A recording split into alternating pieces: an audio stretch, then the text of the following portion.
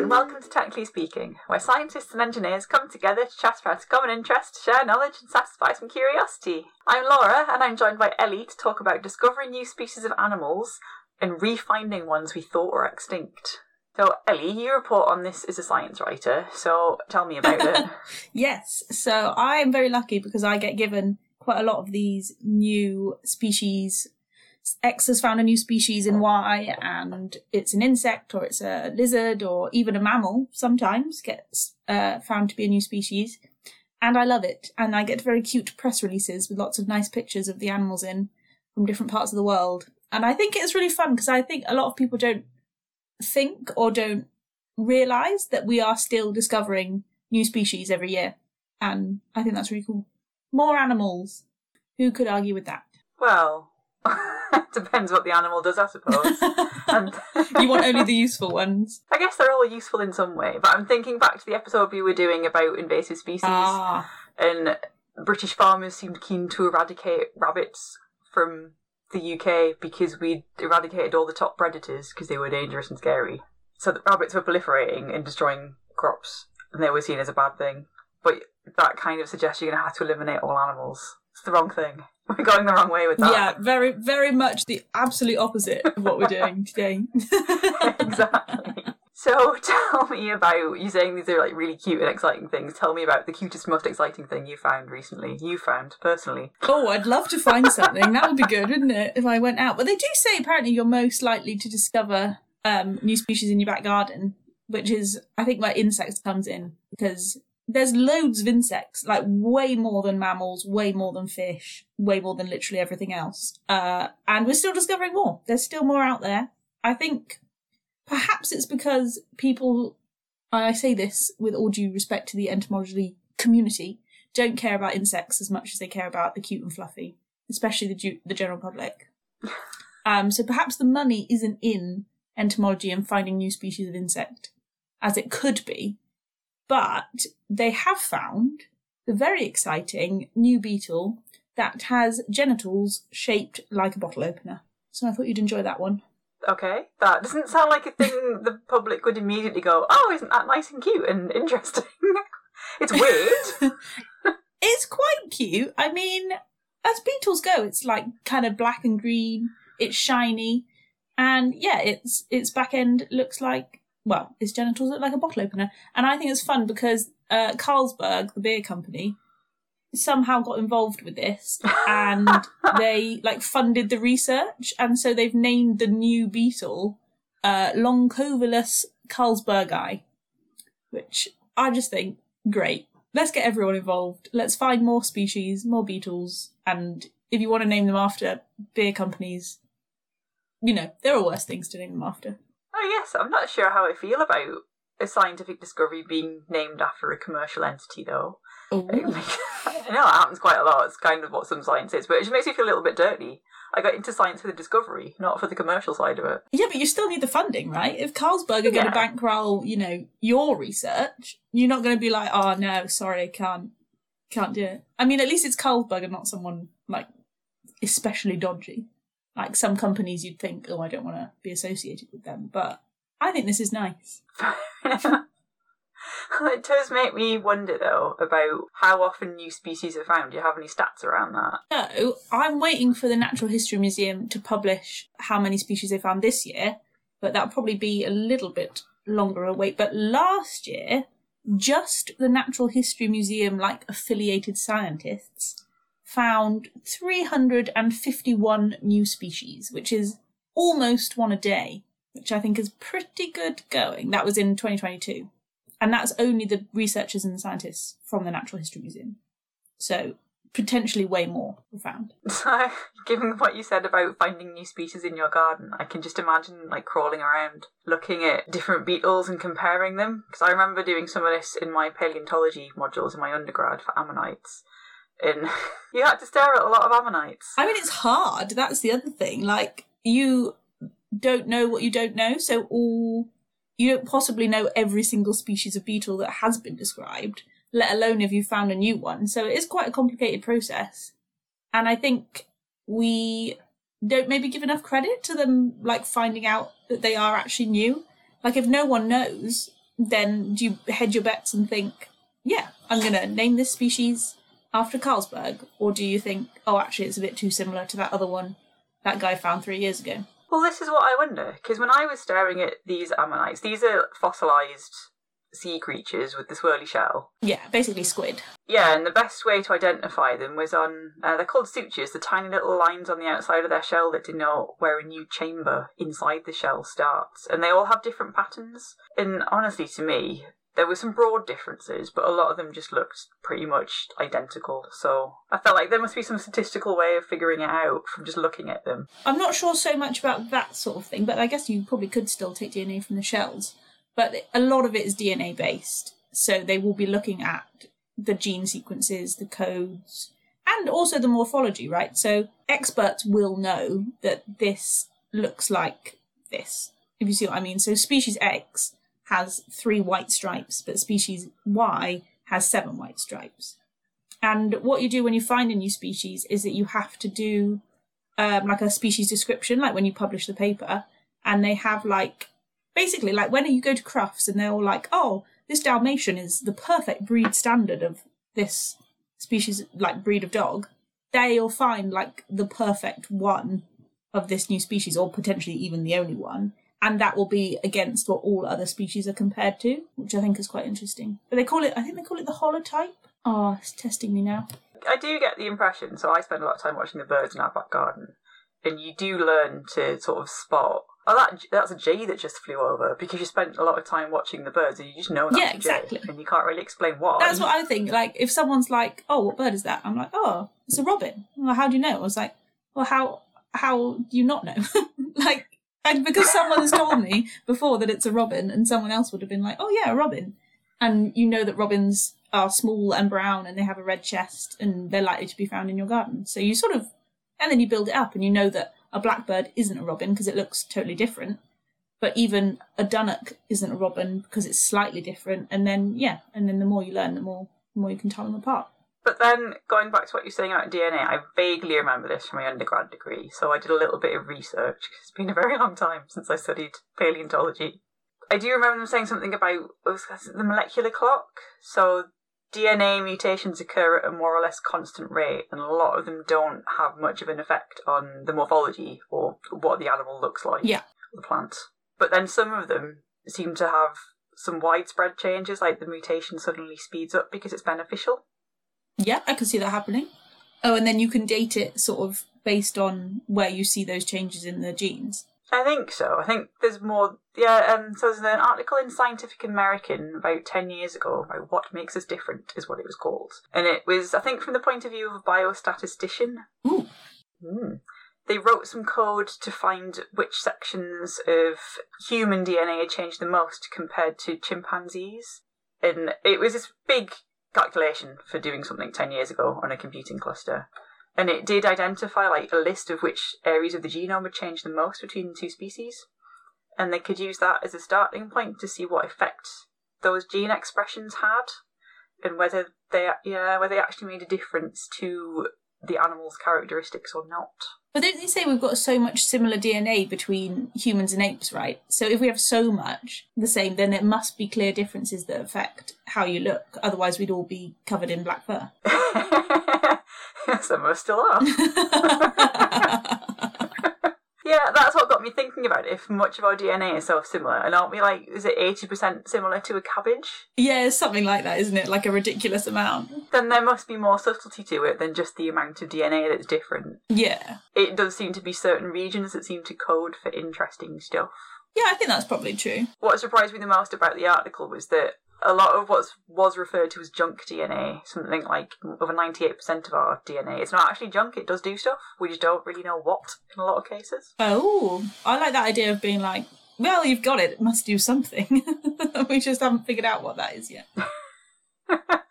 Yeah, so it sounds quite complicated to actually try and figure out for certain. Yeah. Has this section of DNA led to a meaningful change that would actually introduce a new species? I suppose also the new species thing, quite a lot of them are found in remote places now. So, people haven't been able to access them, or no one wants to spend 4 weeks trekking through some remote jungle looking for new species on the off chance. So it's hard to know what you're looking for if no one's ever found it.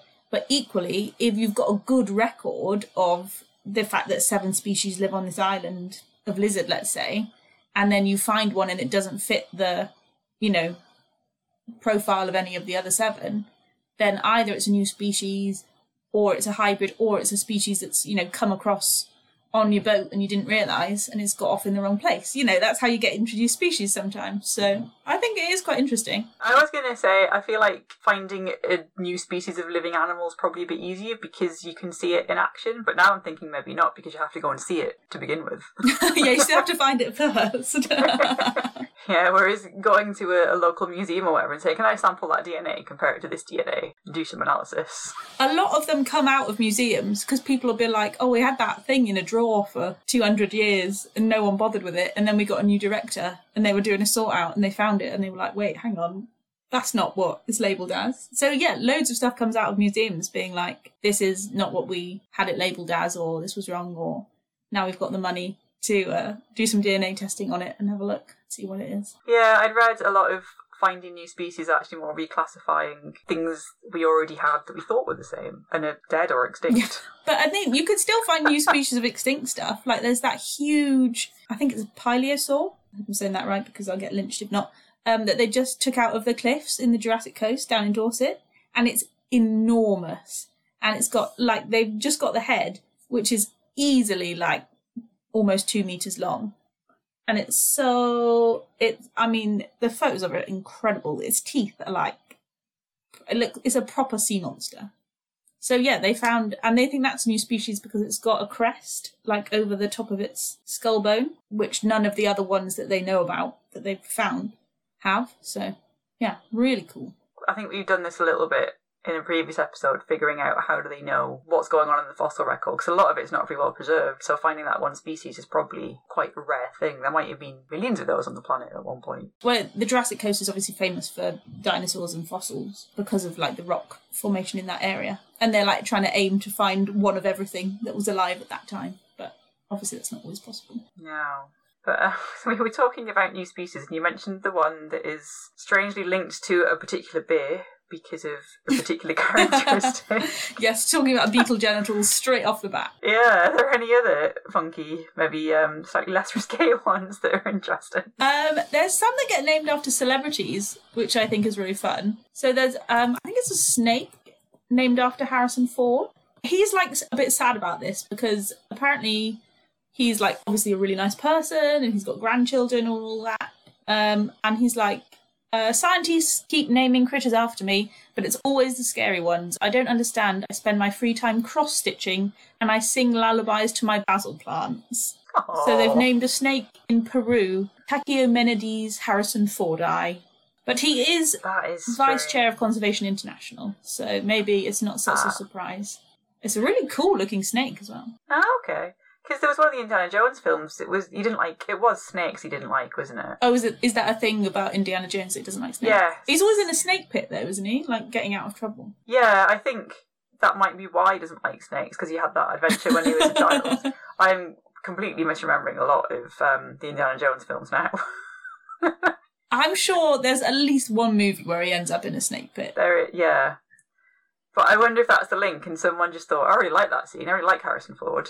Let us name it after him. But they didn't call it Indiana Jones Eye, they called it Harrison Ford Eye. Yeah. But maybe they're not allowed because it's owned by the movie studio or something. Maybe. I think I'd quite like to have a species of something named after me. What do you think? Mammal? Fish? Bird? Beetle? I really can't decide. I mean, I used to have pet rats, and I do really like them. They're very cute. Ah, that would be cute. But I don't know what a new species of rat would be like, necessarily. Yeah, I'm sure you could do small, shrew-like mammal. There'll be some rodent-y type thing discovered. I have no doubt we can name it after you. David Attenborough's got loads. Loads of rodents named after him, or just rodents. Or loads of species in general, which I think is nice. You've got to wonder what scientists will be saying in 100 or 200 years' time, when they're reassessing what scientists today have done to find and classify new species, and looked at the names and went, huh? Huh?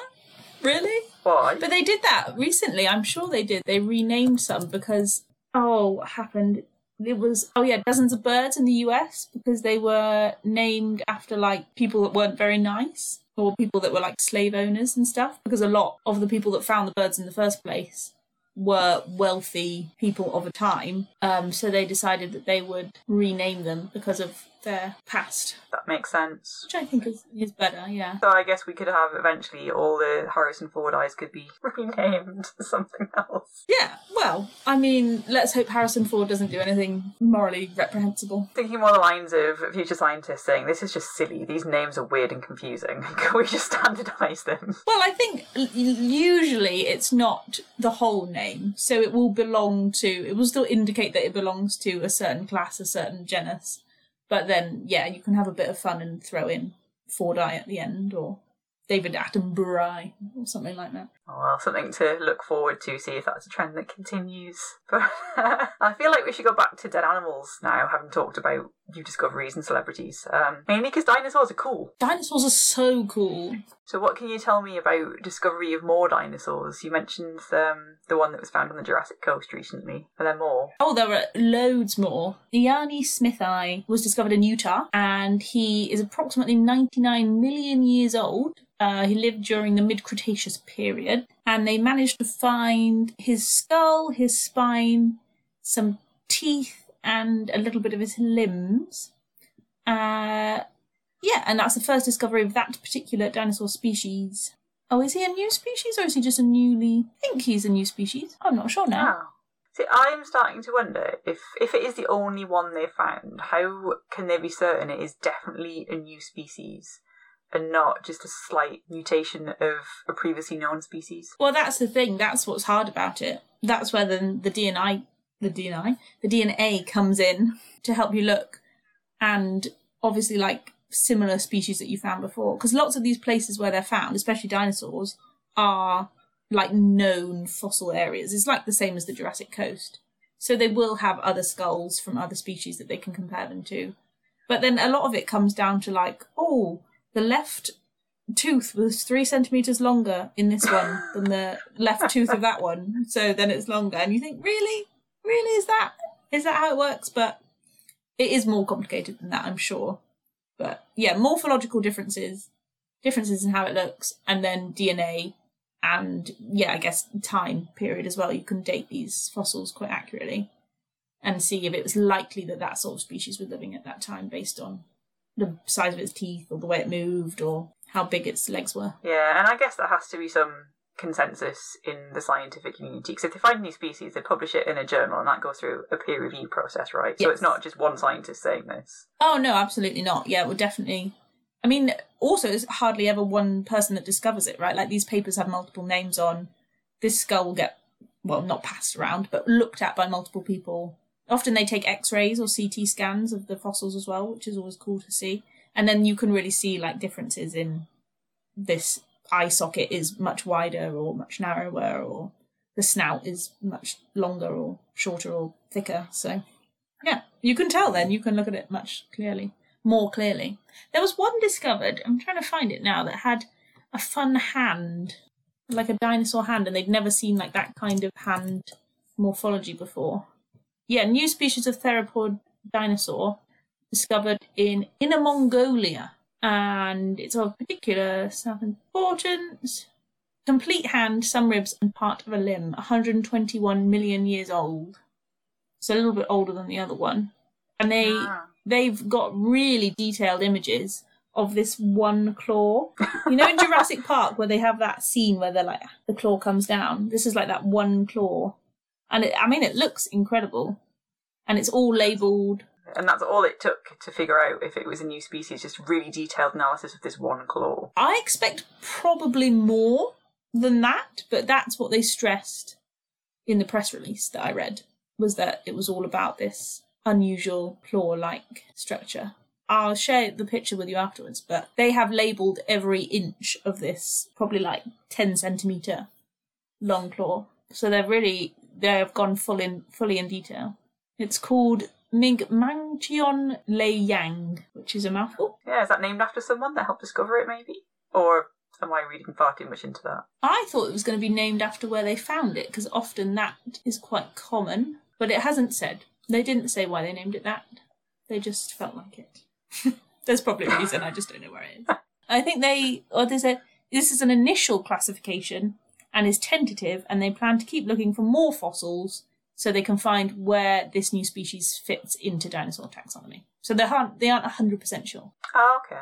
It's interesting that they put it out there if they're not necessarily 100% sure. But I think that actually makes a lot of sense, because I guess you're only as sure as your data and the analysis that you can do. And if you, as you say, if you've not got that complete fossil record, can you really ever be sure? Can you really ever be sure? I guess not, yeah, until you find... You might never find another species like that again, like, or another claw or another tailbone. So, yeah, you can only work with the information you've got and the fossils you can see and look at. And there are instances of things being classified incorrectly, aren't there? Oh, yeah.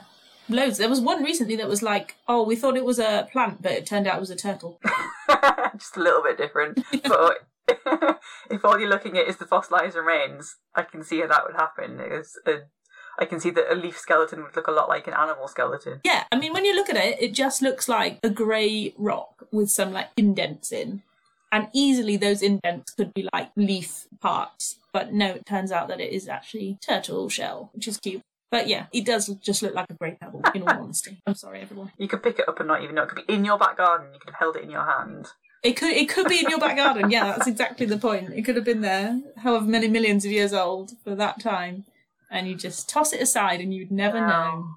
So I feel like this is turning into a conversation of what's easier, discovering extinct species from the rock record or discovering existing species that are running around the planet now. I still vote living species, I think, because I think at least then you've got all of history to look back on, right? So I feel like maybe that's easier. Yeah, and maybe things like behaviours to take into account. Because I heard about a golden mole that's recently been rediscovered, so we thought it was extinct, I guess. Yeah, I love this story because a golden mole, like, absolutely adorable. How could you resist? So this is really interesting. This is the Rewild, which is a conservation charity, the Search for Lost Species project. And basically, these species are all on this list of lost species because they haven't been seen in however many years.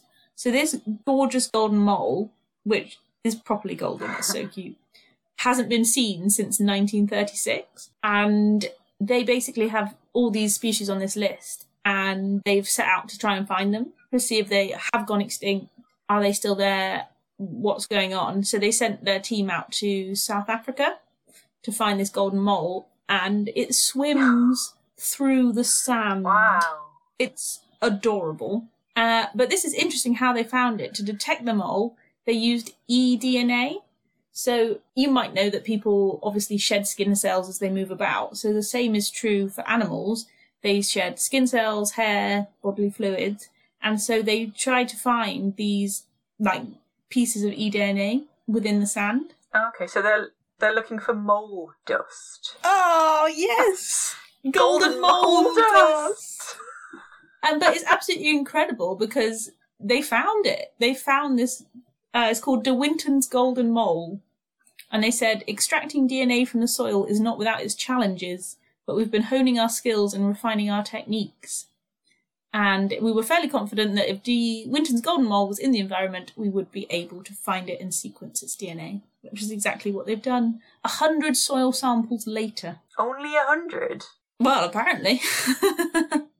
They must have had some way of refining that down to get to the DNA analysis. Because I was imagining they just do, like, loads of... It's effectively PCR reactions. I would have thought so. Yeah, because I can't imagine sequencing an entire genome is all that straightforward. No, it must be quite... Well, they've also found 3 other species within the same... Well, not the same samples, but within the samples. So there's the Cape golden mole, Grant's golden mole, Van Zyle's golden mole, and then also the long-lost De Winton's golden mole. So the golden moles are thriving. Well, that's good to know, because you keep hearing about biodiversity loss. Now, that's a bad thing, because it makes nature less resilient to change. Yes.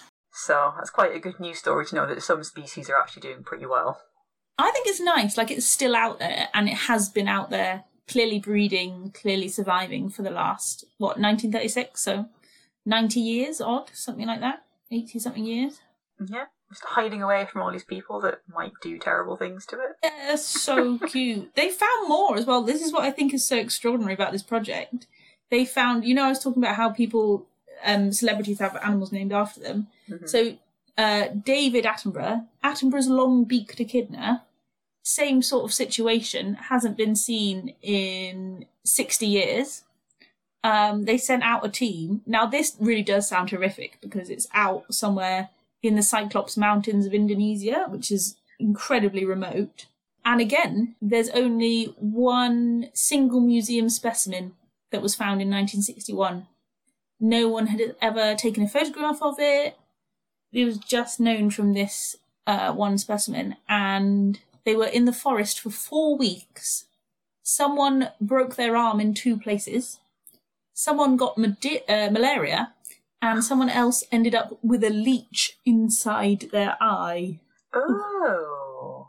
But they found it. They found Attenborough's long-beaked echidna just waddling about in the forest.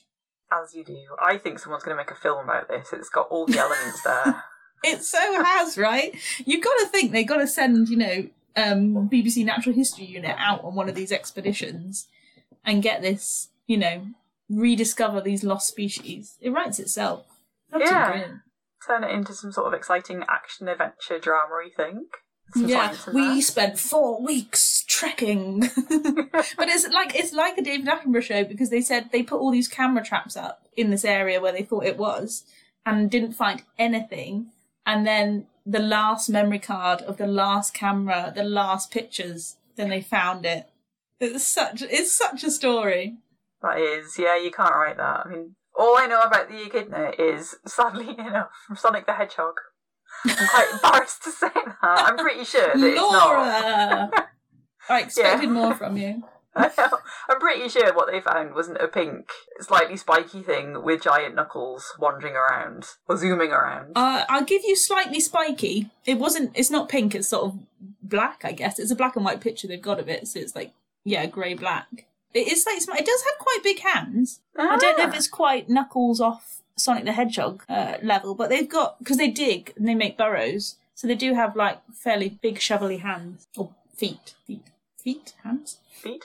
I don't know, I'm pretty sure I say the dog as well, that he's got hands. My rat's definitely had hands in my head, anyway. Oh yeah, your rats would have had hands, because they hold food in front of their faces, don't they? Exactly, stick them in your ear occasionally, because Groot was just really weird. What? So our rats were called Rocket and Groot, and yes. Groot just quite liked to do things like stick her nose in your ear and give it a sniff, and then stick a paw in there. Just have a look, just see if you've got any snacks hiding up in there. Pounce on your lips, because that's not at all painful. The problem is now, right, so the cat has got into this habit. If I've been eating something and she hasn't been involved, she'll come and sit right in front of my face and sniff my mouth to be like, why were you eating crackers and not sharing? Why were you eating cheese and not paying the cheese tax? She'll know. She'll look at me and be like, oh, you were eating popcorn. I don't like popcorn. That's fine. But if I've been eating something that she likes, she's cross. Oh. I have to share all my food. Do you have a habit of feeding her when you're eating? I very much try not to, except at breakfast she does have a little bit of toast because she likes toast. Oh, well, there you go then. We have a hard, fast rule with our dog. He does not get anything but his own food when we're eating. So we do not interact with him until we've finished eating. That is very disciplined, and I applaud you for that. I'm too much of a soft touch, clearly. No, I'm trying to make life easier for myself. I don't want a dog pestering. No, it is much better. It's a much better habit to be in, especially with a dog as well, that you would take to social situations. Yeah. In the pub and stuff, you don't want them bothering other people. Exactly. He's already pretty good at doing that without any more encouragement. I am really tempted to take Sparks to the pub one day. I think she'd really enjoy it. She's quite social. Would you put her on a lead or just have her in a bag? Oh, I think I'd put her on a lead. But she really doesn't like dogs, so that's why we haven't taken her, because I think Sparks in the pub on a lead with the dogs, she'd panic. But if she was on the lead in the pub by herself just with other people, she'd be absolutely fine. Especially if they were feeding her crackers. Anyway, I feel like we've stopped talking about discovering new species and just talking about species that exist in our houses. The new species in your back garden. We've come full circle. That's fair point. We've gone a lot of way around the world with this, actually. We have. We've been everywhere. We've been Jurassic Coast, we've been Utah, we've been Indonesian islands. Yeah, we've talked about finding new species in the fossil record, species that are still living, a few more dinosaurs, which are always cool, and we've talked about rediscovering species we thought were lost. So pretty comprehensive. You think so? Yeah. So on that note, I guess I will say this is our final episode of the year. Oh my goodness me. We're breaking for Christmas soon, which will be something to look forward to. Happy holidays, everybody listening. Hope you're having a lovely Christmas time. Yes, and Christmas is, of course, the time for giving. And we do have our coffee fund, which we rarely talk about. So if you do have some few spare pennies left over from Christmas, feel free to stick it in our coffee fund and buy us a tea or a beer. It helps support the podcast. It pays for our annual platform fees, which renew every single year. And it makes us happy. Yes, please do share if you have any little spare change coming our way. We would really appreciate it, and that means we get to keep making podcasts all about things that we enjoy. Also, if you've got any suggestions of things we should make podcasts on, please let us know. Find us on social media, and I guess we'll see you in 2024. Yeah, and I think I would also say, if you can't afford to give us any money, it would be really helpful if you would tell a friend or tell a colleague about this amazing podcast you've listened to and give the gift of the podcast to someone else, which also helps us out because it means more people listen. See, the perfect gift you never knew you needed, a new podcast to listen to. So yeah, give well this Christmas, and as Ellie says, we will see you with some brand new exciting episodes in 2024. The views expressed in this podcast belong entirely to the person that said them. They do not represent any industry or organisation. If you enjoyed listening to these views, it would really help us out if you could rate us, leave a review and tell a friend. This podcast was sponsored by no one, but if you're interested in funding us to continue to have frank discussions about science and engineering, please get in touch.